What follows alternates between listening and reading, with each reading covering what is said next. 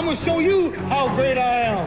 Mira, número uno, el instrumento de aprendizaje más cabrón que hay es el fracaso.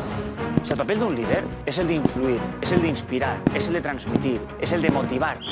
Imaginémonos cosas chingonas. No hay nada determinado para tu color, para tu género, para nada. Si tú quieres algo, va, arriesgate y hazlo. Lo difícil no es caer, sino cómo levantarse.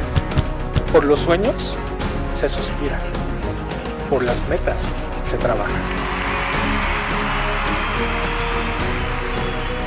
La Pela, detrás del éxito.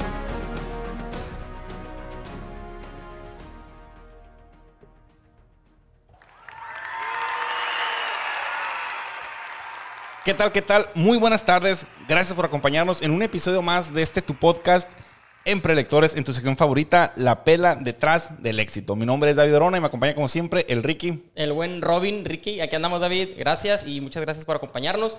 Y estamos ahora nada más y nada menos que con Dax Rivera. Dax, si gustas saludar aquí a la gente. Mucho gusto Ricky, mucho gusto David. Y estar con ustedes y compartir este momento tan agradable. Perfecto, Dax, perfecto. Muy bien. Bueno, conociendo un poquito más sobre Dax Rivera, él es fundador y dueño del famosísimo restaurante La Cura Hermosillo, el lado oscuro del mar. Realmente no conozco una persona que no haya visitado el restaurante. Nació el 3 de febrero del 2003 debajo de un par de árboles en la famosísima colonia 5 de Mayo. Ahorita vamos a platicar un poquito más a detalle. Tienen 19 años sirviendo los mejores mariscos de Hermosillo. Más de 10,000 seguidores en Instagram y es orgullosamente sonorense, Dax. Así es, estamos ahí a la orden en el barrio. Y como bien lo dijiste, creo que no faltan detalles. Perfecto, muy bien. Oye, Dax, me gustó mucho cómo te escribió el Gallo Negro en un video, ¿no? Este vato es el rock and roll de los mariscos. Se me hizo muy ad hoc, ¿no? Órale, sí. Para cada quien tiene un eslogan. Tiene algo el gallo, sí, ¿no? Ya. Oye, Dax, fíjate que estaba la semana antepasada en un aeropuerto y compré un libro que se llama Cuentos para pensar, de Jorge Bucay. No sé si lo ubicas a este autor. Él escribe, pues se puede decir cuentos, fábulas que siempre te dejan pensando, ¿no? Y alguna vez en la prepa una maestra nos leyó unos cuentos de él.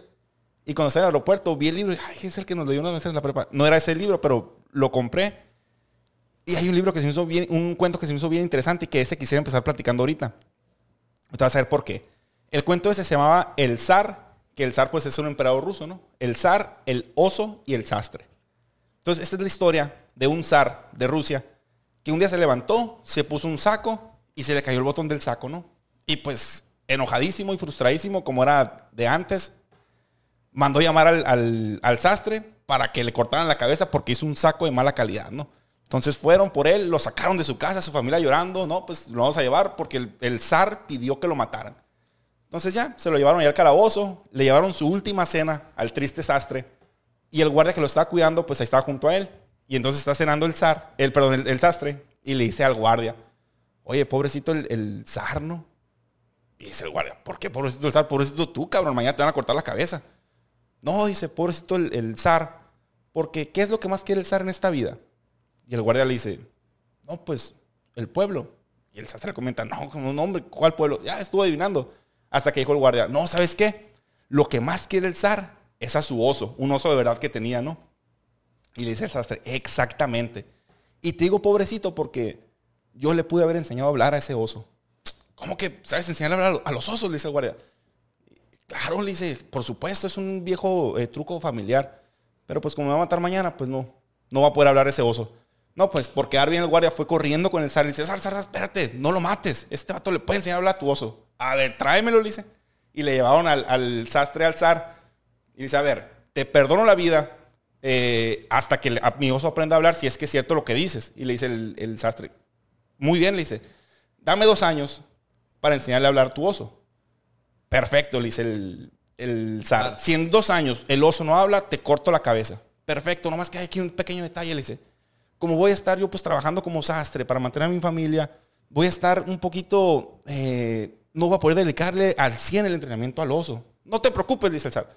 Desde ahorita tú y toda tu casa están bajo la cobijo del palacio. Le dice, yo te voy a dar comida, dinero, ropa, lo que necesites. Tú enfócate en que mi oso hable en 2 años. Perfecto. Entonces, y volvió el sastre a su casa, su familia todos llorando de tristeza porque sabía que ya estaba muerto. Entonces llegó como rey, no, que con carros, dinero, regalos.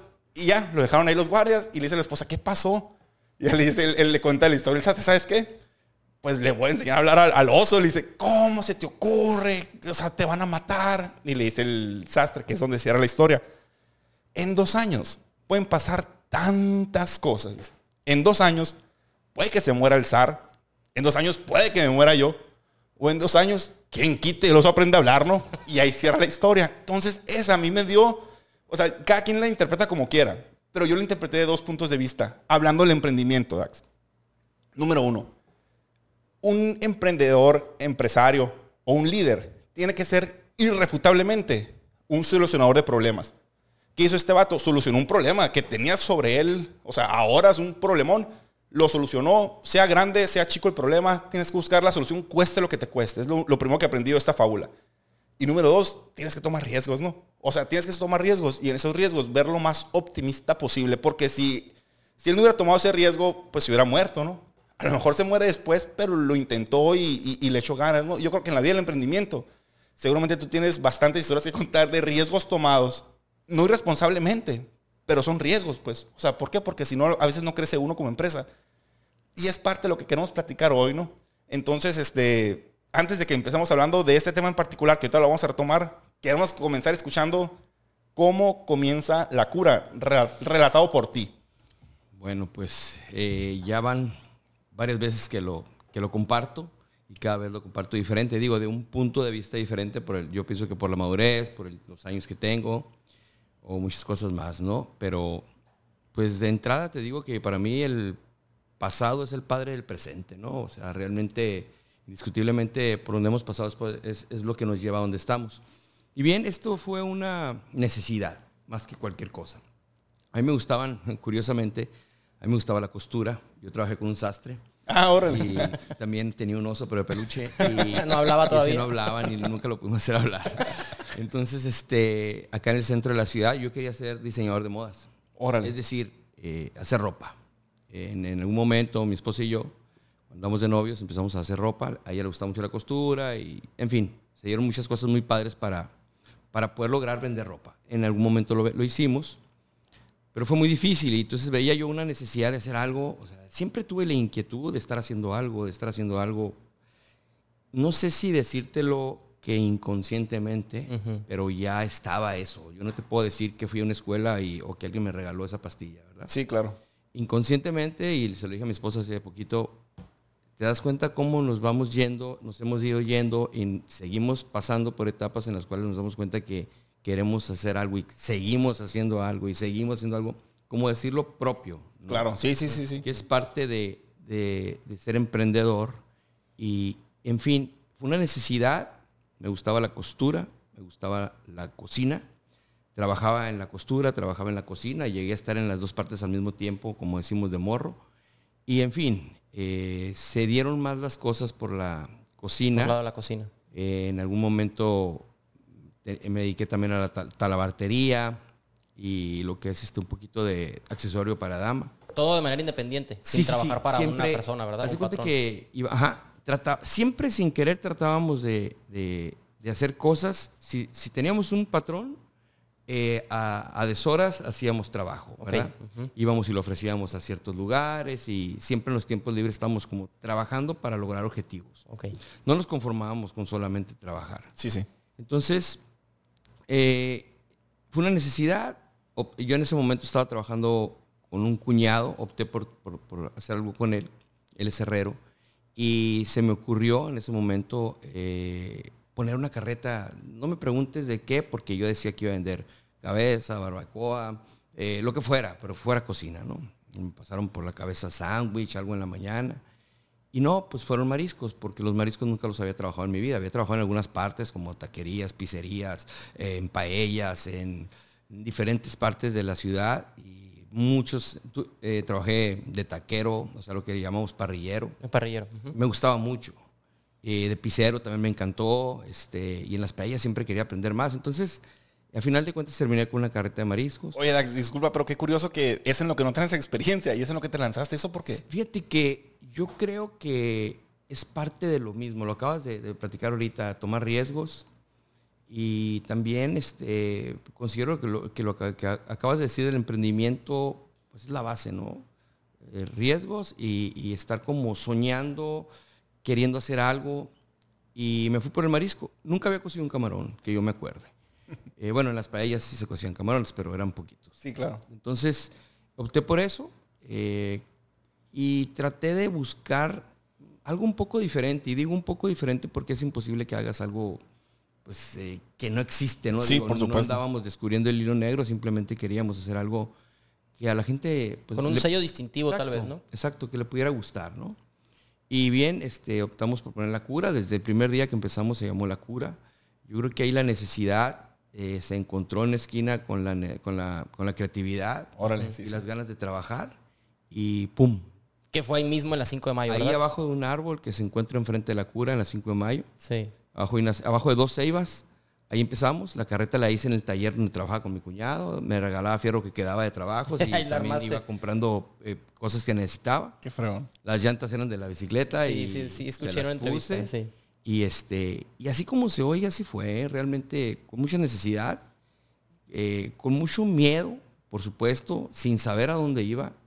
Pero yo creo que así es. Sí, el emprendedor así debe ser, a ojo cerrado. Y a ojo cerrado, y a ojo cerrado. Y te puedo decir que todavía aquí estoy sentado a ojo cerrado. No sé en qué va a terminar. A la expectativa, digamos. Este podcast. Y al momento de estar ahí ya con la carreta iniciada, los primeros meses, no sé, ¿no tenías otra fuente de ingresos? O sea, ¿ya no estabas como en costura, en otro tipo de negocio? Mira, en ese momento ya estaba casado y mi esposa, haz de cuenta que me dijo, oye, ¿sabes qué? Pedaleale allá y yo voy a estar trabajando por acá. Ok. En ese tiempo teníamos un negocio con unos compadres que nos fusionamos para hacer un negocio de accesorio para dama. Okay. También ahí fabricamos algunos accesorios nosotros, que a final de cuentas ella se quedó ya con ese negocio y me dijo, tú encárgate de echar a volar otro y yo me quedo en este.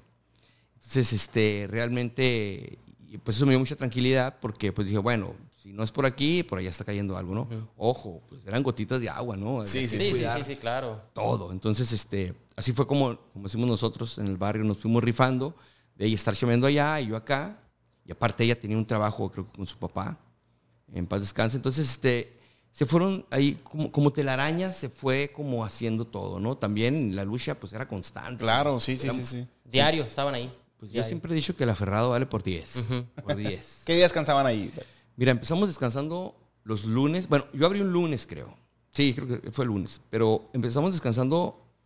Ya ves que cuando empiezas un negocio de este tipo, dices, voy a durar 2 meses sin descansar para ver qué día es el más muerto, ¿no? Y empecé luego a descansar los lunes y luego lo cambié al martes y duramos tiempo en los martes y luego lo cambié al domingo y no, pues el domingo porque es familiar. Sí. Y después ya opté por descansar otra vez los lunes y al último ya pude echar a volar la rueda donde dijimos ya no vamos a descansar. Pero siempre estuvimos buscando un día de descanso porque pues... Sí, no, el cuerpo lo requiere, ¿no? El equipo, todo, sí. Correcto. Oye, Dax, entonces, se me hace muy interesante la pregunta porque a veces cuando uno empieza, dice, no, es que yo voy a empezar esto porque me veo aquí en tanto tiempo. Tú no tenías tan clara una visión de a qué le estabas tirando. No. Sabías lo que querías, bueno, sabías por dónde, pero no qué. Mira, yo estoy seguro que sabía hacia dónde iba el agua, pero no sabía hasta dónde podía llegar, ni cuánta, ¿no? Pero yo estaba trabajando para sobrevivir. Es decir, bajo ese esquema. Tiene que salir dinero para comer, y bajo ese esquema duré pedaleando mucho tiempo. Entonces, nunca, yo creo que en el primer año nunca me imaginé que fuera a tener un restaurante, nunca me imaginé. Éramos un negocio ambulante. Sí, claro. Esta mesa es un poquito más grande que la carreta que teníamos. Órale, ok. Entonces, todo se ponía a diario. Es decir, se ponía la carreta, abajo había una contrabarra, que era otra carretita con llantitas, donde teníamos lo necesario. Y se cargaba agua, se cargaba hieleras, las sodas, el marisco. La misma carreta no se quedaba ahí, pues, ¿no? La carreta era totalmente ambulante. O sea, órale, la llevábamos y la traíamos todos los días. Todos los días, se barría el lugar. Y pues me acuerdo que mi padre, en paz descanse, en aquel tiempo me ayudaba a poner una barridita en la mañana, regábamos. Y era muy complicado. Era muy, muy complicado. Y yo respeto mucho a las personas que lo están haciendo actualmente porque Pues tengo amigos que empiezan negocios con semifijos, porque también fui semifijo después, y ya fijo, ¿no? Pero ambulantemente está cabrón. Está más difícil, no es más cansado, quiero pensar. Sí, es muy cansado y te lleva más tiempo todo. Hay que acarrear todo, hay que quitar todo, hay que lavar todo. Y se vuelve una especie de locura, ¿eh? Si ya te envuelves en un mundo medio irreal, con tantas cosas que hacer, o sea, es un poquito complicado. Oye, Dax, ¿y en qué momento, luego con respecto, formalizas, me refiero, ya tu establecimiento que te lo llevas de ser el negocio ambulante, así, ¿sabes qué? A ver, vamos a intentar estar en un lugar de planta.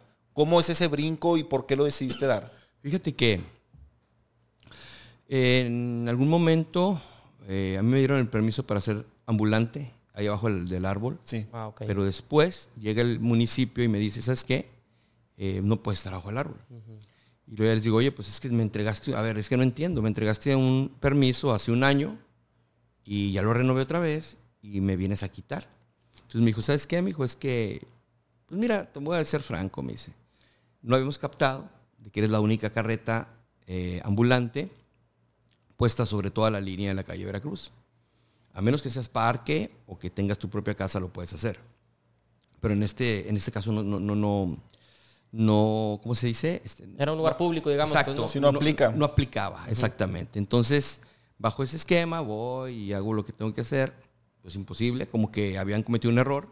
Digo, un buen error para mí. Sí, claro. Que digo, fue una bendición a final de cuentas, ¿no? Y ya después no hallaba la puerta que hacer, me quería reubicar, no hallaba dónde. Y frente a la carreta estaba lo que es un lavadero de una casa, que es una casa de una tía de cariño, ¿no?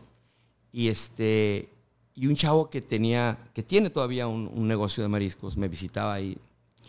Entonces me acuerdo que me dijo una vez, ya le platicé lo que me estaba pasando y me dice, pues busca la manera como hacer lo imposible, tienes que hacer algo. Y me quedé entre mí, tienes razón. Y pues voy y platico ahí con mi tía y me da la oportunidad de entrar. Entonces agarramos el puro lavadero. Entonces ahí ya no me pueden decir nada porque pues ya era un lugar privado, digamos. Claro, era un lugar privado. Entonces ahí pasó todo, ahí me vuelvo semifijo porque armábamos y desarmábamos, pero había cositas que dejábamos amarradas. La carreta ya la dejabas ahí. La carreta ya. Sí, al menos eso fue una ventaja. No, super plus, yo creo, ¿no? Caminaba como millonario cuando me iba de ahí. Empoderado. Sí, empoderado.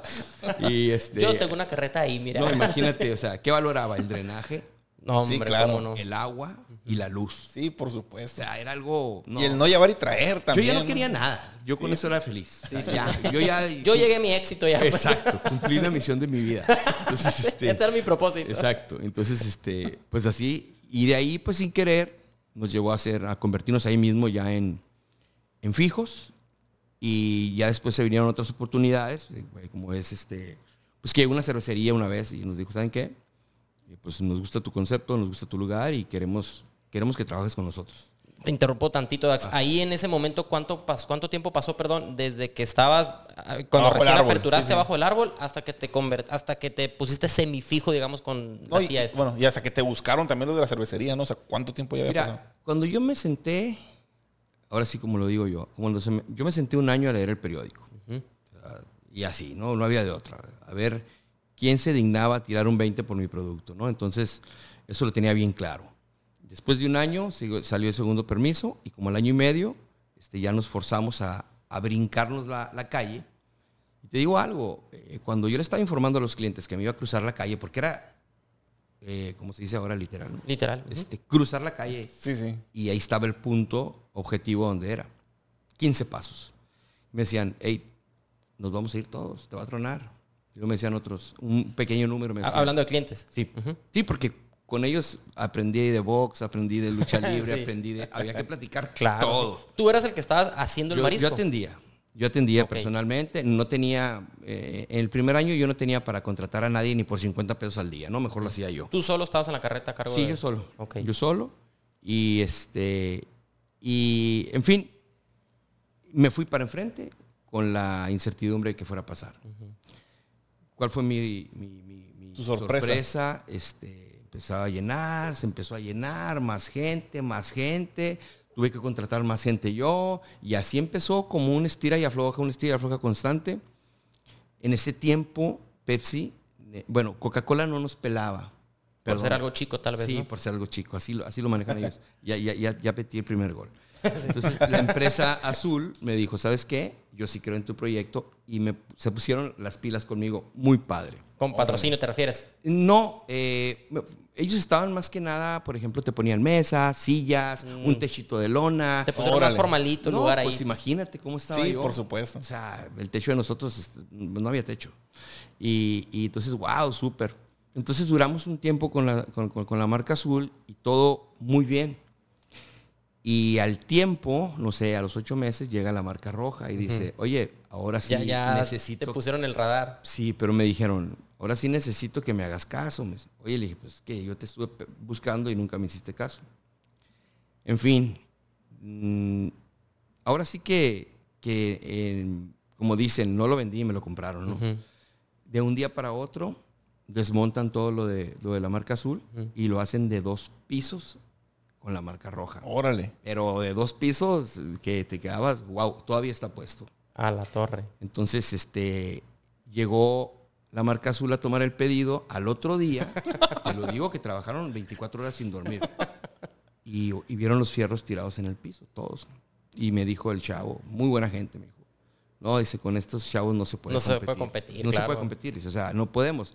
Tengo yo contigo mucho tiempo, haciendo por labor, y esto y lo otro, y ya sé lo que pasó. Me está pasando con 5 o 6 al día. Sí, sí. Entonces, y de ese tipo de crecimientos tan insignificantes que parecen, pero que realmente han sido súper, hemos tenido muchos.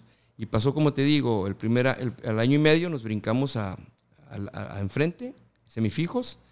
Yo creo que se fueron como al 3er año, cuando ya estábamos con los rojos, ya en una sección bien establecidos, pues, ¿sí? ¿no? Luego, pues, que a refrigerar, y ahí nos fuimos, ¿no? Con distintos... ¿Qué es donde está actualmente la Cura? ¿O no? ¿Está un poquito más retirado? Donde está la Cura, donde fue todo eso, ahorita hay una churrería. Ah, ya sé dónde. Sí, la churrería. Sí. ¿La enseguidita dices? Sí. Ah, okay, sí. Ahí esa es la historia real de la Cura. Sí, si vas, todavía puedes subir al 2º piso, es una oficina. Ya. El primer piso es un área, está la churrería, tenemos nuestros almacenes de lo que son productos, ¿no? Lo que son víveres, distintas cosas. Ahí procesamos también productos. Entonces, no nos hemos deshecho de esa parte. Todavía seguimos trabajando ahí. Ahí está mi oficina, ahí está un área productiva, X, Y, Z. Oye, Dax, y una pregunta ahí. Por ejemplo, tú buscaste oportunidades o patrocinios, pero también te llegaron por tu cuenta. O sea, ¿cómo te sientes al respecto o qué aprendiste? O sea, mira, he aprendido, principalmente te digo algo, todos los negocios de este tipo y que veo cómo salen adelante, son historias prácticamente iguales. O sea, que uno venda una cosa y otro venda otra. Yo te digo y te aseguro que el sufrimiento, el trabajo constante y la pela es la misma, ¿no? Pero de distintos puntos de vista. En este caso, yo francamente pienso que al día de hoy todavía sigo esforzándome igual al día a día que el primer día que me puse. Que cuando recién pusiste la carreta, ¿no? Qué fregón eso. ¿Me explico? Es decir, yo no siento que le haya bajado el ritmo, ni que me esfuerce menos o que me preocupe menos que el primer día que me puse a trabajar. Simplemente son diferentes los retos a los que te enfrentas ahora, pues, ¿no? Correcto, así es. Órale, qué buena onda. Ahora, Dax, normalmente hemos visto, no sabemos si por el tiempo, el año, las generaciones, no sé, cuando montan restaurantes, en este caso en particular por el Giro, pues hacen su plan de negocios, un estudio de mercado, checan la competencia, vamos a ponerlo aquí, que un estudio arquitectónico y demás, ¿no? Como para tratar de ser el mejor restaurante inaugurado y que venda, obviamente, ¿no? En tu caso veo que fue totalmente diferente. Tú por necesidad te pusiste y la misma historia, la misma gente te fue llevando. ¿Cómo captaste, o cómo le hiciste, digamos, para tener mayor cantidad cada vez de clientes? ¿Te fuiste de boca en boca? ¿Metiste publicidad? Mira, yo te voy a decir, tengo un refrán. O más bien lo escuché por ahí en algún momento. Posiblemente no seamos los mejores mariscos de Hermosillo, que eso me tiene sin cuidado. pero tenemos a los mejores clientes de Hermosillo, eso te lo puedo asegurar. Qué fregón. Órale. Te lo puedo apostar. Entonces, eso es una bendición que nos pasó, un milagro. Te voy a decir algo, la Cura empezó, los primeros clientes constantes que tuve no fueron de mi barrio, ni fueron del barrio enseguida. Fueron chavos que no sé cómo dieron con la carreta y empezaron a ir. Te hablo de un puñito de chavos que se la están pinteando y llegaban 6. Ándale. Sí, en un carrito, hechos bola, ya sabes. Claro, la salían clásica, por la sí, ventana, ya traían cara de cruditos. Y, oye, dame una blanca, dame una saguaro, échale más picante y así, ¿no? Entonces me quedé, estos chavos, ¿qué onda? ¿De dónde vienen? ¿Quiénes son? ¿Cómo dieron con este establecimiento? O sea, ¿cómo llegaron aquí? Y luego al ratito veía que llegaron unas chavitas con uno de los chavos y luego otro grupito de chavos y así se fue. Entonces, esos chavos trajeron a sus papás. Como que decían, papá, llévame a un lugar y te voy a invitar a un lugar. Entonces luego supe que eran, creo que del irlandés, de otra escuela, del TEC y esto y el otro. Y al rato teníamos, los lunes, no me acuerdo en qué escuelas, pero creo que hay misa. La Cura, lo que es la de 2 pisos, la chiquita, no había otro uniforme en ninguna mesa. Lleno retacado. Retacado así de que, oye, y ya sabíamos nosotros que a pesar de que el domingo era una pela, nosotros le llamábamos totoperos a ellos. Sí. Porque ellos pedían una tostada y se echaban media bolsa de totopos. Pero eso nos ayudaba mucho porque rotábamos el producto, lo veíamos como un proceso de rotación. Entonces, ándale, sí. Entonces, la Cura, yo te puedo decir que fue los jóvenes los que la hicieron. Y todavía esos jóvenes ya los saludo con sus hijos. Sí, ya son adultos ahorita. Ya son adultos. Me acuerdo mucho de muchas caras de ellos. Nos saludamos muy bien. Con algunos he convivido. Y yo creo que el apalancamiento más grande que tuvo la Cura fue que los jóvenes jalaron fuerte. Y ese tirón fue el que nos dio una puchón tremendísima. Y el concepto de la Cura, el lado oscuro del mar y todo lo que manejan ahí, ¿desde un inicio lo manejaste así o gracias a estos jóvenes fue que te idearon así como que moldeando? No, fíjate que cuando yo empecé la Cura me gustaba mucho el motociclismo. Yo pertenecía a clubes de motos y me gustaba mucho el tema de la vagancia y todo ese rollo. Sí. Entonces, en el tema de las motos se utilizan mucho las calaveras, la lumbre, muchas cosas que en cuanto a la parafernaria y los colores de las motocicletas, claro, sí, los eventos y todo eso. Entonces yo me moría de ganas por hacer un concepto. Y creo que la creatividad y yo nos llevamos bien. Entonces, pues dije yo, ¿cómo estoy batallando? ¿Por qué no lo hago medio biker? Pero no quería una moto adentro del restaurante. Órale, sí. Entonces tenía que ser algo, echar a la licuadora algunos temas y luego dejar caer lo que saliera. Ajá. Entonces me fui por el tema de... ¿Quién hubiera sido un biker en el mar, no? Pues posiblemente piratas, que normalmente ponen, digamos, un caparazón de caguama, X, Y, Z para decorar. No, pues vamos más al fondo del mar, los restos de humanos abajo. Ándale, cositas que... las calaveras que aparecen ahí. Las armas, porque en un momento colgaba armas, encajaba espadas en las paredes. Sí. Que todo eso, pues, no lo hemos vuelto a retomar. Pusimos cañones y cosas así como de galeones que se hundieron en algún momento. Y se ha ido como puliendo, pues, ¿no? Pero más que nada por eso, por el tema de los bikers y eso. Y de los bikers ya me olvidé y me enfocaste acá. Sí, pues. Realmente para mí es muy difícil, la neta, estar enfocado en varias cosas a la vez y estar logrando objetivos. Está medio cañón para mi capacidad, ¿no? Oye, Dax, te quiero comentar algo antes de cambiar el tema que dijiste en la respuesta anterior. Qué curioso que comentaste, los primeros clientes que tuve no fueron mis vecinos, ni los de alrededor, y eso yo creo que pasa en todo proyecto. La gente más cercana a ti, no necesariamente que no cree en ti, pero no son tus primeros clientes ni los más fieles. Y yo creo que cualquiera que tenga negocio te puede decir eso. Uno dice, oye, mis amigos me van a comprar, no, pero va a llegar fulanito que no sabes cómo llegó a ti y él te apalancó con menganito y creciste, pero no por tu gente directa. Qué curioso eso. ¿A qué se deberá? Fíjate que por ahí dicen que nadie es profeta en su tierra, carnal. También, no sé. Pero yo la verdad lo viví, lo sentí, lo siento, lo sigo viviendo y lo sigo diciendo. O sea, es algo que llegó para quedarse, ¿no? Sí, claro, de repente llegan, por supuesto que hay gente que vive cerca que sí son mis clientes. Sí. Pero si haces un comparativo, pues te das cuenta de muchas cosas, ¿no? Y bien, creo yo que es parte del show, ¿no? Y yo pienso que la gente, número uno, no le apuesta, ¿no? No le apuesta. Es decir, no, pues tengo que ver gente para hacer cola, ¿no? Aparte llegan a donde hay gente. Exactamente. Pues, ¿no? Y también, pues tienen que ver, no sé, el tipo de productos que vendas, el tipo de negocio, los precios que manejes. Claro, sí. El lugar donde esté ubicado. Cómo se ve el platillo también. Exactamente. Entonces, son muchas cosas las que influyen como para decir que, pues ahora sí que el barrio te va a correr, te va a seguir, o simplemente que la localidad, ¿no? Pero así más que nada empezó el tema del apalancamiento de la venta de la cura. Esta cuestión que dices que de la parte creativa que tienes de ahí bien desarrollada, ¿influyó en la cuestión de la elaboración del menú? Sí, mira, siempre he tratado, en lo que sea, de buscarle una parte diferente, ¿no? Yo soy un poquito, no quiero decir necio, pero soy un poquito contreras. Es decir, trato de no irme por donde se van todos, trato de no vender lo que venden. De innovar, por así decir, pues. Pues mira, no sé si sea innovar, pero yo creo que me gusta un poquito lo diferente. Tener tu diferenciador. Distintivo, decir, de hecho, que tengo un distintivo. Posiblemente, sí. De hecho, creo que somos el único proyecto, como tal. Te platico algo.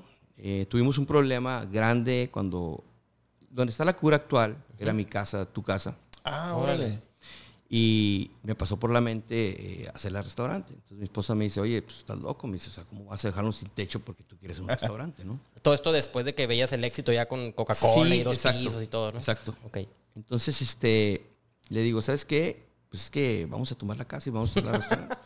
No, me dice, mira, estás loco, o sea. Ya con hijos y todo. Sí, ya con una niña. No, mijo, estás bien loco. O sea, eso sí no, mijo.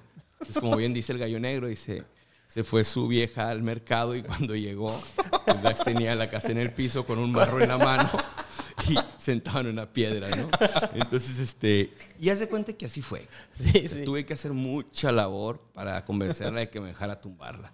Y te digo tumbarla porque nos fuimos hasta los drenajes. Órale. Sí. Y en ese tiempo me acuerdo que pues dije, vamos a rentar casa, ¿no?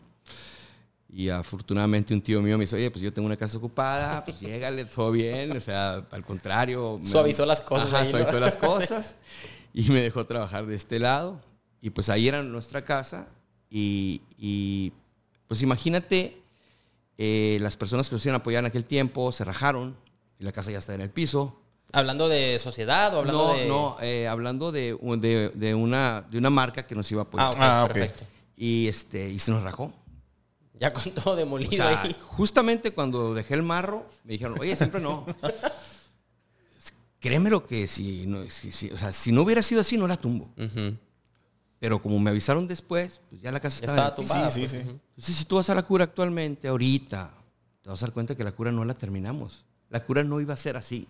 Órale. A la Cura le faltaron algunos miles de pesos. Sí.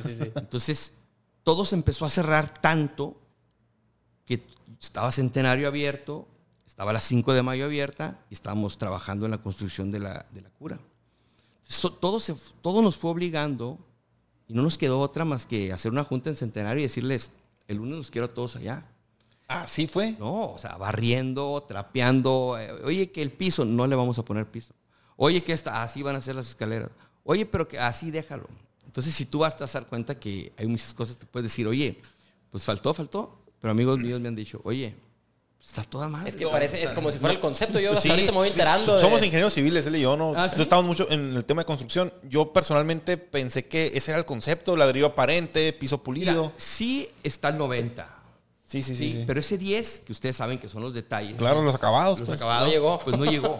Pero no lo necesita, pues. No, de hecho, ahora sí como le dije a un ingeniero civil, con un cliente, me dijo, oye, pues los detalles, ¿no? Y luego dice su esposa, pues a mí me gusta así.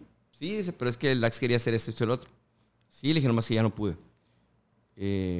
Pues ya no voy a poder, le dije, ya no quiero. O sea, ya me gustó, ya me adapté. Ya fue parte del concepto, ¿no? Ajá, entonces te digo, a veces las situaciones más críticas te llevan a puntos muy interesantes y que aprendes, ¿no? Entonces, y te vuelvo a repetir, todavía sigo haciendo lo mismo, todavía me dan miedo hacer cosas, todavía me preocupan lo mismo, entonces te digo, esto no para, ¿no? Yo creo que el emprendedor, digo, yo no sabía que era un emprendedor cuando me puse la carreta, yo dije que era taquero. Sí, sí, ¿no? sí. Yo no sabía que era emprendedor cuando pasamos a Semifico, yo dije que estamos creciendo. Entonces ya después, oye, pues eres emprendedor. Ah, ¿por qué? Pues porque haces esto. Ah, bueno, pues órale. Si eso es ser emprendedor, pues sí, soy emprendedor. Me pongo el chaleco. Oye, Dax, después de las 5 de mayo, se pasaron a lo que es Centenario. Paliza Centenario, ¿verdad? Sí, cuando estábamos... ¿A los cuántos años, Dax, del negocio? Más o menos en el año, yo pienso 4... No, como el 5º año, yo creo, de estar en la 5 de mayo, pienso que estábamos trabajando para abrir Centenario. Ahí la marca, de una marca de cervezas, fue por nosotros. Y todavía me acuerdo, el chavo que fue con la propuesta, oye, ¿sabes qué? Pues creemos en tu proyecto. Y yo ya había buscado a la marca roja. Y lo mismito. Es más, sabes que son los mismos, ¿no? Sí. Sí, ah, sí, ok. Sí, sí, sí. Entonces, y fui con la marca roja y fui, ¿sabes qué? Mira, pues aquí queremos meter alcohol por esto y lo otro. Ah, sí, ok. Acá en 5 de mayo. No reportamos. Yo te aviso cualquier cosa. Así. Ya sabes lo que está hablando. Y, sí, nosotros te avisamos. Y, órale, pues va. Y ya marcando. Oye, es que pues, la gente quiere cheve. Y la gente quiere cheve. En fin, ahí quedó. Y después la marca azul llegó. Oye, ¿sabes qué? Queremos, pero así me dijeron, métete ahí y ¿cuánto necesitas para empezar? No, pues tanto, te damos el 10%. En Paliza. En Paliza. No, le dije, pero con 10%, o sea, me vas a poner a mí a tumbar muros y a pintar muros, estás loco.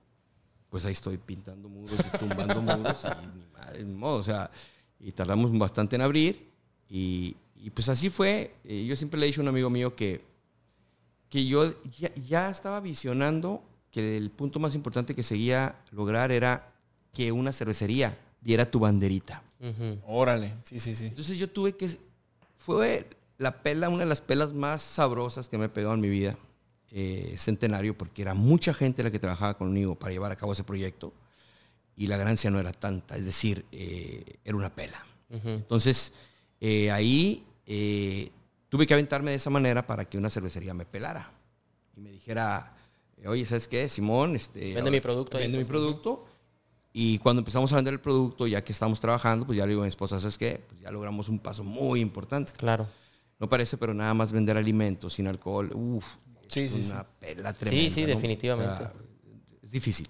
Y yo creo que más el marisco está relacionado con la cerveza. Pues, ¿no? Sí, totalmente. Entonces, y bien, para tener precio-calidad, pues no puede ser muy caro y el marisco, créeme, lo que no está tan bien pagado como la gente cree. Hay otros productos que tienen márgenes de ganancia mucho más grandes. Más grandes. ¿no? Entonces, y bien, pues así fue la cosa con esta empresa.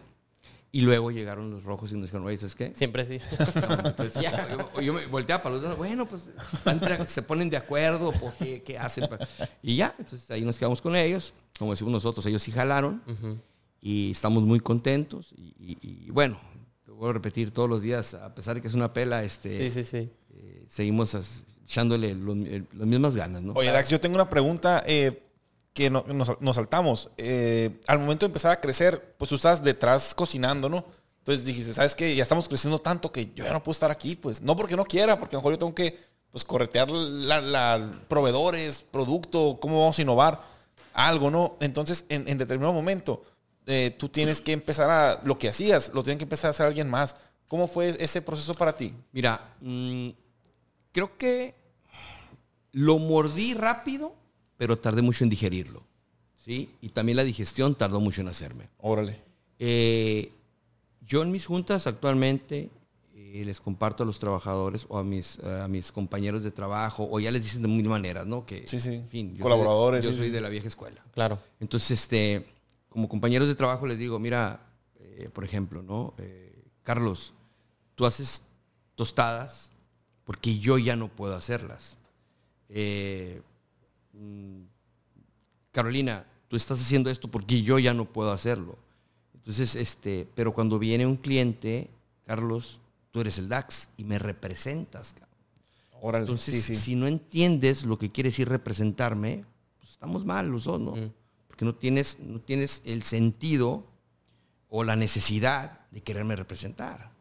Entonces, tanto en el sabor, en tu apariencia, en tu pelo, en tu forma de hablar. Amabilidad, todo. En todo, carnal. O sea, me hubieras visto a mí en la carreta, ser encargado de compras, encargado de producción, encargado de meseros, encargado de eso, porque eres todólogo, tú tienes que hacer todo. Claro. Y todavía está platicando con el cliente sobre la pelea que hubo anoche, aunque no la hayas visto. Entonces, realmente aprendes muchas cosas.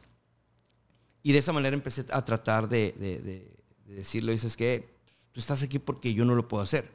Pero si yo tuviera la oportunidad de sacar 43 clones mañana míos, abro 20 curas. Entonces, ahí más o menos nos vamos entendiendo, y te digo más o menos porque siempre como que te achicopalan. Y bueno, la tarea del emprendedor también es estar inyectando constantemente motivación también. Motivación, o sea, tienes que hacer juntas, no solamente, la gente se pierde. La gente a veces piensa que tú eres un millonario que estás sentado en Cancún y que estás hablando por teléfono con el gerente y estás llenando casas de dinero, ¿no? Entonces, sí. Es la percepción que tienen. Sí, claro. Sí. Entonces, siempre trato de ser realista y decirles, morros, aquí hay 19 años de trabajo y 25 de pela. Están viendo la puntita nomás del iceberg, pero no ven todo lo que está abajo. Correcto. ¿No? Entonces, pero hay que decírselos. Porque, digo, si me reseteo yo a veces con un problema, se me olvidan las cosas principales. Sí. Y pues imagínate un chavo, ¿no? Que tenga, no sé, 18, 22. Y bien, también trato de estar con ellos lo más que puedo. Me gusta mi trabajo, me gusta compartir momentos con la gente. Hoy cociné, todavía cocino. ¿Te metes a la cocina hoy ahí? Tuve sesión de fotografía, hoy emplatamos 5 cositas nuevas que van a entrar. También cocino, por ejemplo, soy la persona que endereza los sabores, porque los sabores realmente... Tengo chavos muy talentosos, la neta, y yo les digo, ¿sabes qué? Quiero que hagamos esto, lo hacemos juntos, luego se queda con la receta, luego la domina y todo ya bien. lo sueltas, pues. Entonces, así es como vamos dándonos las responsabilidades. Y, por ejemplo, hay un chavo cargado de salsas. Si una salsa está mala, pum, sobre él, ¿no? Órale. Que el pulpo está duro, pum, sobre el pulpero. Que el camarón sobre el camarón. Oye, está bien eso porque sabes cómo atacar el problema, ¿no? Eso lo aplicas hasta en tu casa. Sí. De hecho, malo que lo diga, pero es la manera correcta de trabajar. O sea, aquí tiene que haber un responsable siempre. Claro. ¿Quién lavó el piso? Todos. No. ¿A quién regañas? Tú los vidrios y tú el piso, porque aquí nadie se trae todo, ¿no? Hablo del tema de la productividad, hablo del Por tema supuesto. de lo que es alimento. Y pues en algún momento estudié un poquito de ingeniería industrial. Pues aprendí que Toyota tiene algunos, que Ford tiene otros sistemas que son muy buenos y que si los llevas a cabo, pues tienen muy buenos resultados. Y esos te das cuenta luego y los vas pudiendo aplicar en el tema de lo que tú haces, porque el abanico es muy amplio, ¿no? Y entre libros, pues ahí te vas dando cuenta de que de esa manera vamos como organizándonos. ¿Cuál crees, Dax, que ha sido hasta ahorita, digamos, porque va a haber más crecimiento, la clave del éxito de la cura? Sabor, pasión, servicio. Pasión. Uh-huh. Yo no diría otra palabra más que pasión. Y te digo pasión, aunque no tengamos el mejor sabor, vuelvo a repetir, yo hago oración por mis clientes. Uh-huh. O sea, yo realmente, por mis trabajadores, y tienes que ser un apasionado, tienes que confiar en la gente y tienes que pedirle también a alguien a un ser superior que te apoye en que las cosas estén saliendo bien, ¿no? Claro, definitivamente. Y yo soy un apasionado, me gustan las cosas, me gusta lo que hago. Ok, y la contraparte, que a lo mejor puede haber ciertos puntitos ahí, ¿qué es, digamos, en lo que más batalla Dax en la cura, el talón de Aquiles de la cura? Mira, yo creo que el tema del personal es lo más difícil. Pero eso va a ser en todas las empresas. Ámbitos, pero uno, perdón que te interrumpa, continúas, con la respuesta de Dax porque la quiero escuchar, ¿no? Pero a lo mejor tú dices, no, yo pienso que aquel cabrón que tiene ese negocio, no sé, estoy hablando de los dueños de la parisina, no han de batallar. Y él dice, no, los que tienen restaurantes no han de batallar con la gente, ¿no? Y no, todos batallamos por todos lados, ¿no? Hoy tuve junta con un ganadero. Hoy tuve una pequeña junta con un ganadero. Y es un chavo muy talentoso. Y le pregunté lo que ustedes están hablando ahorita. Ahorita a la 1 de la tarde estaba con él.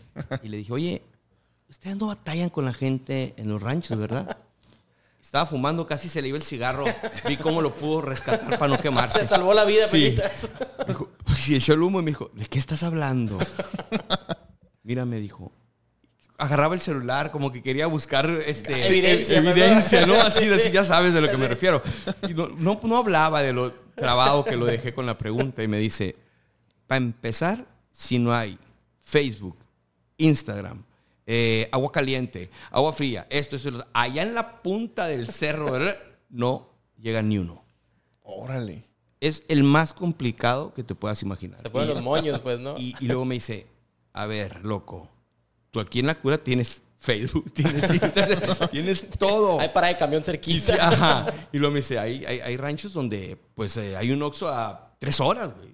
Entonces, está muy cabrón, güey. Sí, sí. Entonces, y estoy contigo, he estado en otras ciudades con personas que tienen años trabajando en restaurantes. De 36 años tuve una bonita experiencia con un Mariscos del Negro en Guadalajara. Y con él me senté, platicamos, conversamos, me enseñó todo el restaurante. Súper padre el lugar. Y yo veía que él no batallaba con su personal, ¿no? Pero te das cuenta luego que es un showman. Está en medio de todos, bailando todo el día, haciéndolo reír, esto y el otro.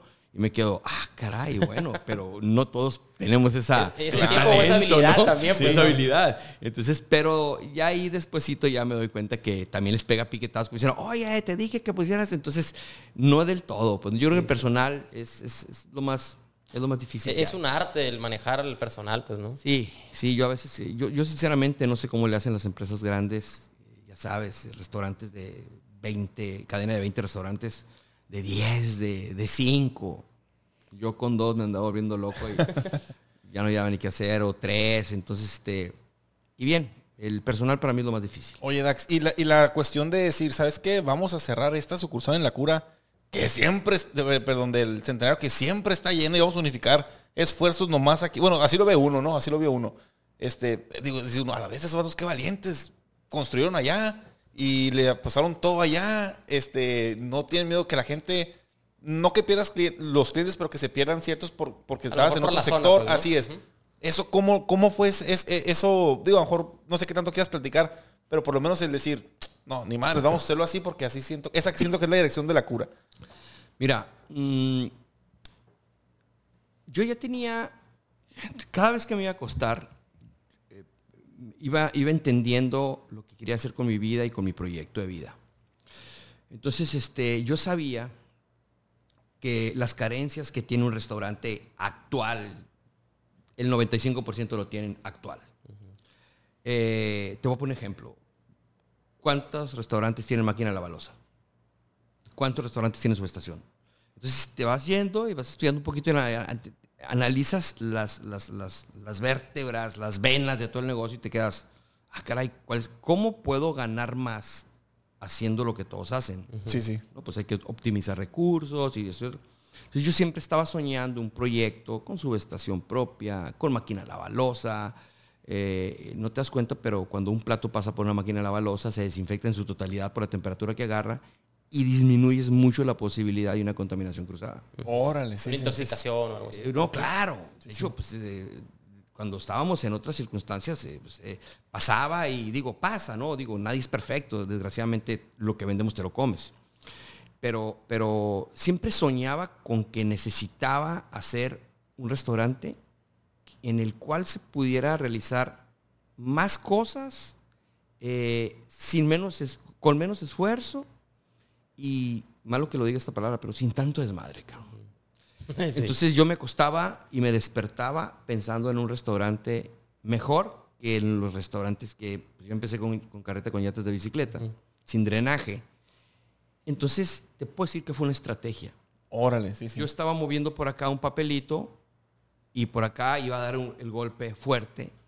Lo quería dar un poquito después, pero las circunstancias me llevaron a abrir rápidamente el 5 de mayo. Creo que en 24 horas desmantelamos Centenario. Centenario, okay. Órale. Y tenía tanta pintura en Centenario de artistas locales. Los murales y esos que tienes ahí, ¿no? Mira, duró 6 meses un artista con nosotros, ya era parte de la nómina. Y él lo sabe. Después metimos a otro. El chavo que estaba pintando los murales me dijo, se bajó una vez de un andamio y me dijo, cómprame un collarín porque ya no aguanto el cuello. La torre. Yo era muy prendido con las pinturas. Y cuando le compré el collarín, al otro día me dijo, ya no puedo más estar aquí, ya estoy harto de pintar la cura. Y se fue. O sea, de hecho, se fue porque estaba harto. No se fue porque terminó. Y ya estaba en la nómina. Mi esposa me decía, oye, ya párale. O sea, y yo seguía pintando. Todas esas pinturas, pues digo, fue una gran inversión. Las pintamos de blanco con una pistola, todo. Vámonos, entregamos un Para ratito. entregar el local, pues, ¿no? Para entregar el local de blanco. Había una clienta ya es que ahí hay muchas oficinas, ¿no? Está lleno alrededor. Entonces había una clienta que tiene su oficina muy cerca, me acuerdo mucho que hacía. Pues cerramos así, puse el candado y dejé la llave pegada y con permiso, buenas tardes. Ni por la feria, salí, ¿no? No, hombre, salí corriendo. Y ya estábamos chambeando acá. El proyecto de mi vida ya estaba funcionando. Entonces, me llevó algunos años, más de 10. Entonces, esa clienta en especial, cuando llega acá 5 de mayo, me dice, oye, me dijo, de perdida nos hubieras informado que te venías para acá, cabrón. Y una calavera me dejaste ya, dice. Entonces, así fue una estrategia. Y como las estrategias que tú has hecho en tu vida de tener paciencia, aguántate. Claro. Aguántate, no, sopórtalo. Suéltalo, un día más. Suéltalo, dale palos, ¿no? Así fue. Y yo creo que fue una de las estrategias más maestras que he hecho en mi vida. Pero pues fue de llegar a rendirte a tu casa y no quererte levantar en 5 días, ¿no? Porque sufres, o sea, estás aguantándote, estás frenando gente, estás diciéndole a otras acá, otros se desilusionaban. Cuando yo les decía a mis meseros, mira, nos vamos a ir a las 5 de mayo, estábamos en Centenario, ¿no? Pero te va a ir mejor. Acá trabajaban hasta 11 horas, encantados. Y decía, solamente vas a trabajar 8 acá. Yo tenía el sueño de bajar a 8 a mis trabajadores. Porque antes trabajamos irracionalmente, pues, o sea, realmente yo tenía el sueño de que tengan horarios de 8 horas. Porque si hay un horario de 8 horas, tú también tienes un horario de 8 horas, pues, ¿no? No, o simplemente ya cumples un poco más con el requisito del trabajador. Claro. Siempre he tratado de estar alineándome, mejorando, y a veces ni cuenta sean los trabajadores, pero les decía yo, allá vamos a trabajar 8 horas. Fue un plan y una estrategia que me llevó y me ayudó mucho, porque a veces trabajaban 10 horas, pero no creas que porque había mucha chamba, sino porque no estábamos bien organizados, bien estructurados, ¿me entiendes? Claro, oye, no te vayas sin lavar tu área. Entonces ya como que lo tenían mentalizado y les dije, ¿saben qué? Les voy a regalar muchas horas más a la semana para que disfruten en su casa y nomás son 8 horas. Entonces cuando abrimos acá, como cerramos acá en Centenario, me acuerdo mucho de David, un mesero que teníamos, que empezamos allá y empezamos jornadas de 8 horas y teníamos llenísimo, me acuerdo, y estaba en la cocina y luego me dice, patrón, me dice, sí me dijo que eran 8 horas, pero no me dijo cómo eran esas 8 horas. Porque andaban... Se saben como 16. Así, y ya, unas curas, digo. Y en fin, así más o menos han sido las cosas, ¿no? Así ha sucedido, pues, ¿no? Así ha sucedido. Oye, Dax, ¿y han tenido, o no sé si sea el siguiente paso, digamos, han pensado a lo mejor en algún momento voltear hacia ver franquicias, Sí, de hecho, en algún momento estuve haciendo la franquicia que me quedó muy poco por terminarla, porque luego me fui a ser socio en Guadalajara en vez de ser franquicia. Pero son 2 canales, ¿no? O socios o franquicias. Tú ya sabes. Entonces, ¿Todo opera en la de Guadalajara? Ok. Guadalajara lo cerramos. Okay. Ahí yo creo que tomamos algunas decisiones mal y eso nos llevó a terminar cerrando el local. Pero realmente siento que sí se va a desdoblar. Yo no soy el restaurante que quiere tener 30 sucursales en el país. No, para nada. De hecho, yo, no sé, han llegado a estar funcionando 4 curas al mismo tiempo. O sea, estaba Guadalajara, estaba Centenario, estaba 5 de mayo. En ese momento acabamos de abrir un pequeñito en Guaymas, que estamos tiros de calentamiento, como decimos. Y pues en ese momento, híjole, el estrés también nivel... Sí, mira, todo te va sumando. Es decir, claro, menos tiempo para ti, menos tiempo para la familia, y ahí te la vas a llevar. Eso es lo que yo pienso, ¿no? Pero también, fíjate que dices tú, no quiero ser el empresario que tiene tantas sucursales, pero yo pienso que eso se te va a ir dando si así estaba para ti, ¿no? Porque, por ejemplo, ahorita donde estás, quizá no era el sueño del que puso la carreta afuera del 5 de mayo, ¿no? Mira, justamente lo que estás hablando, te quiero decir algo. Mira, yo pienso que Dios a cada quien le da Él tiene algo para ti, ¿no? Pero siempre y cuando tú lo quieras. Okay. Si no lo quieres, se lo va a pasar al de enseguida. Pero si luchas por Él, pues ya lo tenía para ti, nadie te lo va a quitar. Y se te va a ir dando el proyecto. Eso es imposible. Y se lo digo a mis amigos, no te preocupes, digo, ya era para ti, o es para ti, tranquilo. Por eso no dejes de descansar ni de dormir. Es tuyo. Y hace la labor constante, que yo lo veo y lo va a lograr. Entonces, yo te digo algo. Yo siento que Dios tiene algo para mí y creo yo que si sigo haciendo por la labor, creo que las cosas se van a dar. Sí pienso que se va a desdoblar la cura. Como te digo, me gustaría desdoblarla, pero no volverme loco. Sé hacia dónde van los dueños de restaurantes que desdoblan como locos. Sí. Y no quiere estar ahí. No quisiera. Me gustaría un poquito más, no nomás me gustan los restaurantes. Ok, también diversificar en otro tipo de negocios, tal vez, invertir en otro lado. Exacto. Trato de decirte eso, pues que no quiero que la cura, que 15, 20, pues no, seguramente, posiblemente poner una churrería me hace sentir a mí más grato que estar vendiendo otra cura o abriendo México. A mí posiblemente abrir churros. Oye, ¿por qué churros? Pues porque es una necesidad y algo que me hace ponerme contento, ¿no? Entonces también se trata de hacer lo que más o menos, por eso te estaba diciendo ahorita, que trato de hacer las cosas un poco como no las hacen normalmente, ¿no? Sí. Yo te puedo decir algo chistoso. Un amigo mío me dice, oye, qué loco estás. Me dice, vas a cerrar ese centenario y yo quiero abrir mi restaurante, güey. Y lleno lo vas a cerrar. Es la idea que todos teníamos de eso, ¿no? Todos. Y entonces cuando mi esposa me dice, ¿estás seguro que lo vas a cerrar? Así como la casa que iba a tumbar ahí. ¿No me crees que lo voy a cerrar? Si tumbé la casa, que no cierra. Te tumbé la casa, te dejé sin casa a ti y a tus hijas, mi que no. Y claro que lo voy a cerrar. Y eso nos va a llevar a otro lugar. Y te puedo decir que actualmente estamos muy contentos con lo que tenemos. Tenemos un lugar que a mí me gusta mucho. La gente se ha comportado, como te vuelvo a repetir, tenemos a los mejores clientes. Y estamos muy contentos. Dax, tengo una última preguntita aquí antes, a lo mejor de pasar unas más rápidas, David. ¿Qué tan importantes son las relaciones públicas, vamos a llamar, en este giro, en lo que es la comida? Relaciones públicas, en sí, ¿a qué te refieres? Me refiero, o sea, si tú andas como conociendo más gente, invitando al restaurante, o sea, tú... Mira, yo, en cierta forma, te voy a platicar mi rollo. Yo, como empecé en una carreta, yo era relaciones públicas.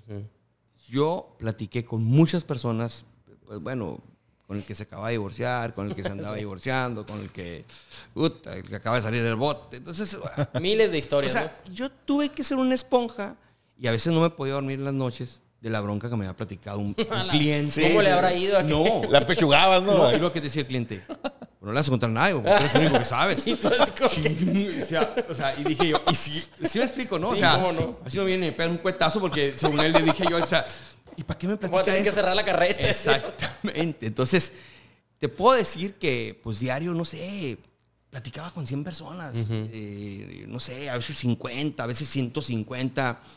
Y miles de cosas. Mujeres que llegaban ahí todas agüitadas, que el marido, que despechadas. Oye, si tú también eres así. A ver. Sí, tú me pediste una tostada, ¿no? Tú me pediste una tostada y con mucho picante, pero... Y le echaba de más para que no pudiera hablar, ¿no? Pero realmente... Yo quedé lleno y muy, muy satisfecho de hablar y de andarme relacionando con personas. Órale. Aparte de que era vaguito.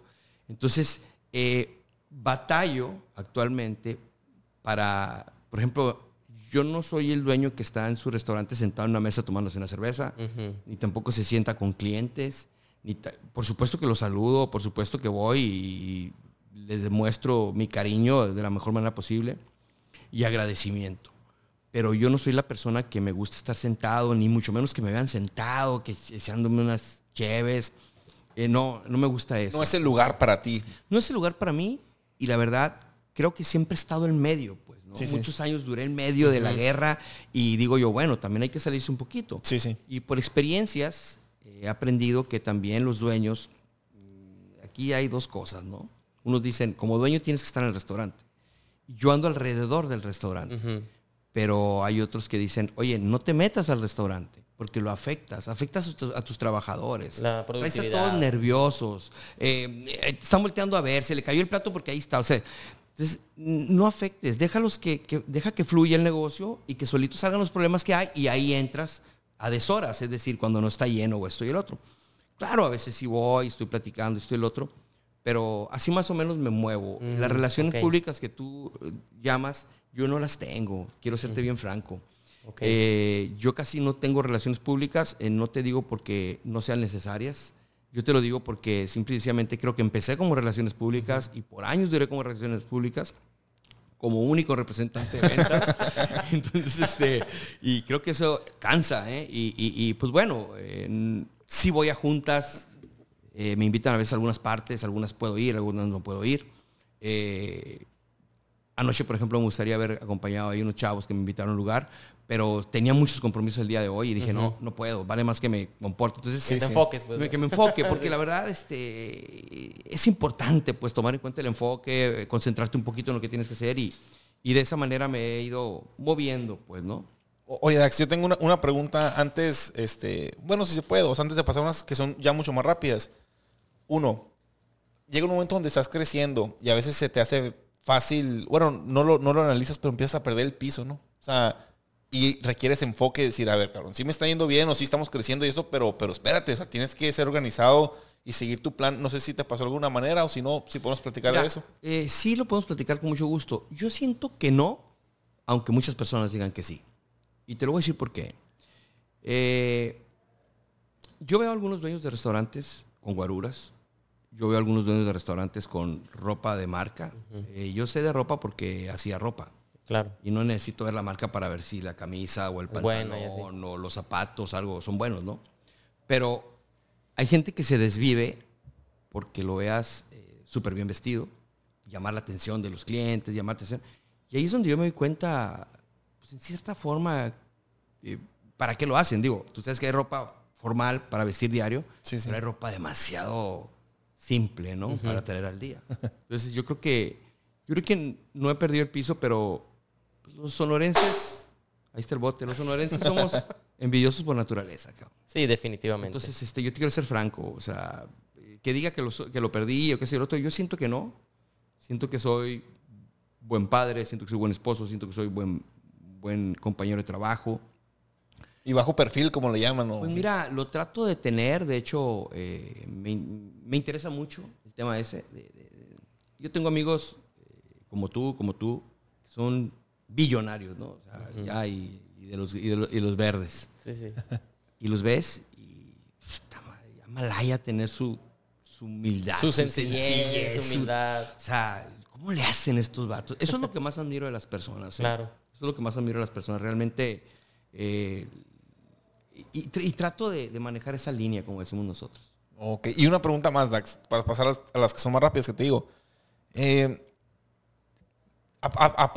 Durante todos estos años, seguramente has tenido algún aprendizaje a raíz de alguna equivocación, que le podemos llamar, algún error que que resultó para bien, ¿no? Ajá. ¿Tienes ahorita tú alguno que te venga en mente que pudieras compartir y que seguramente nos serviría a nosotros o a cualquiera que nos escuche?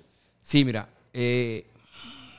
yo pues estudié, quedé carrera trunca y también estuve estudiando diseño de modas después de ingeniería industrial. Pasé por un poquito de geología, pasé por un poquito de contabilidad y esto y el otro. Pero te voy a decir algo. Hay algo que la escuela no te lo va a dar. Y hay algo que tu papá no te lo va a dar, tu mamá no te lo va a dar y tu esposa no te lo va a dar. Mucho menos tus hijos. Y se llama instinto.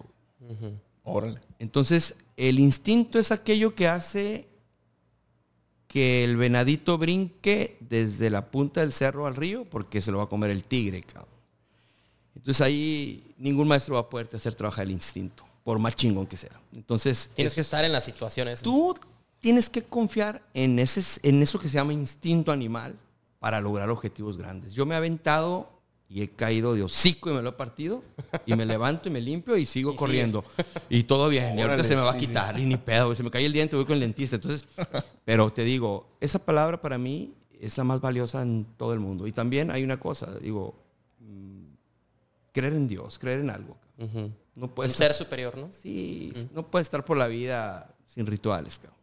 Entonces, perfecto. Te agarras de ahí y también te da empoderamiento, apoyo, cobijo. Tienes que creer en algo, cabrón. Tienes que creer en algo. No puedes estar vacío así, nomás levantándote todos los días, ir como hámster.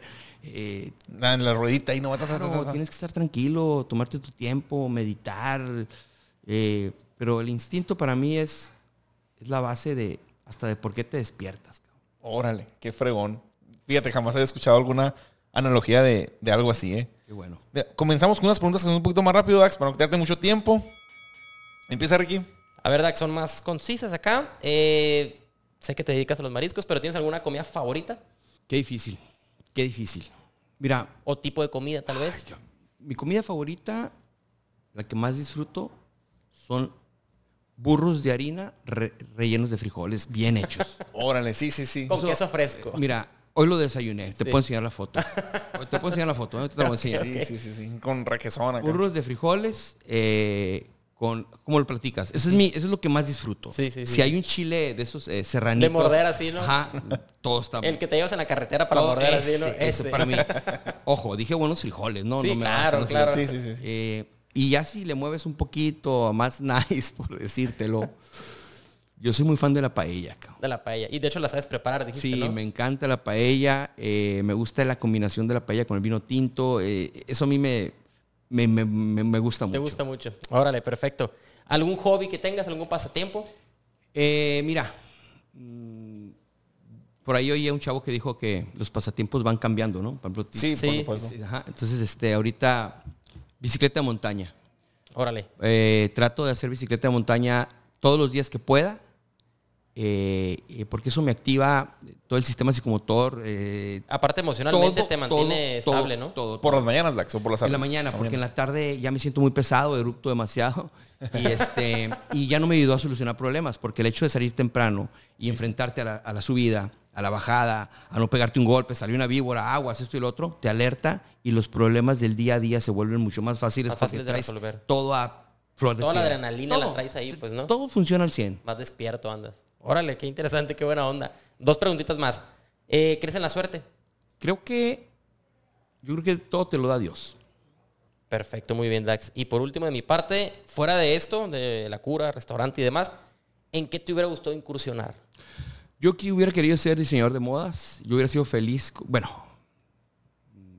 no quise decirlo así, pero me hubiera gustado ser diseñador de modas. Me encanta el cómo logras hacer una prenda y el abanico tan grande que tienes para usar tu creatividad y lograr objetivos muy padres en forrar un final, mueble. Pues, ¿no? Ajá. Entonces, me hubiera gustado hacer eso, pero soy muy feliz con lo que hago, realmente. Y bien, a lo mejor lo soy.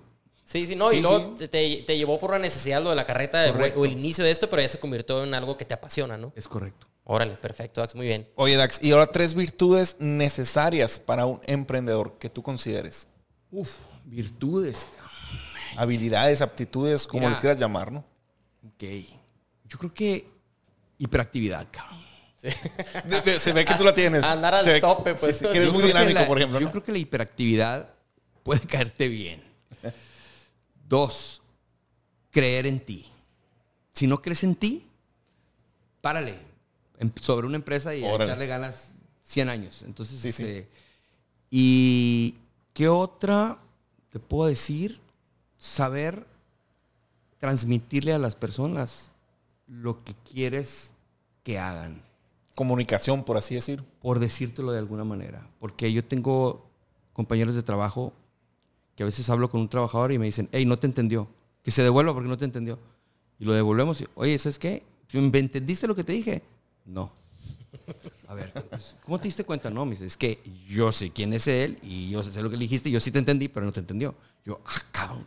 Sí, traté de hacerlo de la mejor manera. De la mejor manera. Y te dicen que sí y se van, pero no entendió. Pásale la bronca nomás. Entonces, pues. yo creo que esa parte es muy importante y a veces crees que la tienes, pero sí la tienes para él. Sí, hay que ser asertivo, no pues, ¿no? Para mí, exactamente. Órale, qué interesante. Y ahora, ¿a quién admiras, Dax? ¿A quién admira Dax? ¿A quién admiro? Hola, qué pregunta tan interesante, cabrón. Se pone muy Así intenso soy de yo. repente, David, Mira, admiro a muchos cocineros a nivel mundial que han logrado cosas, porque la cocina a veces se vuelve algo de ponerte a probar y errarle, ¿no? Más que llevar estudios. La creatividad está a flor de piel ahí.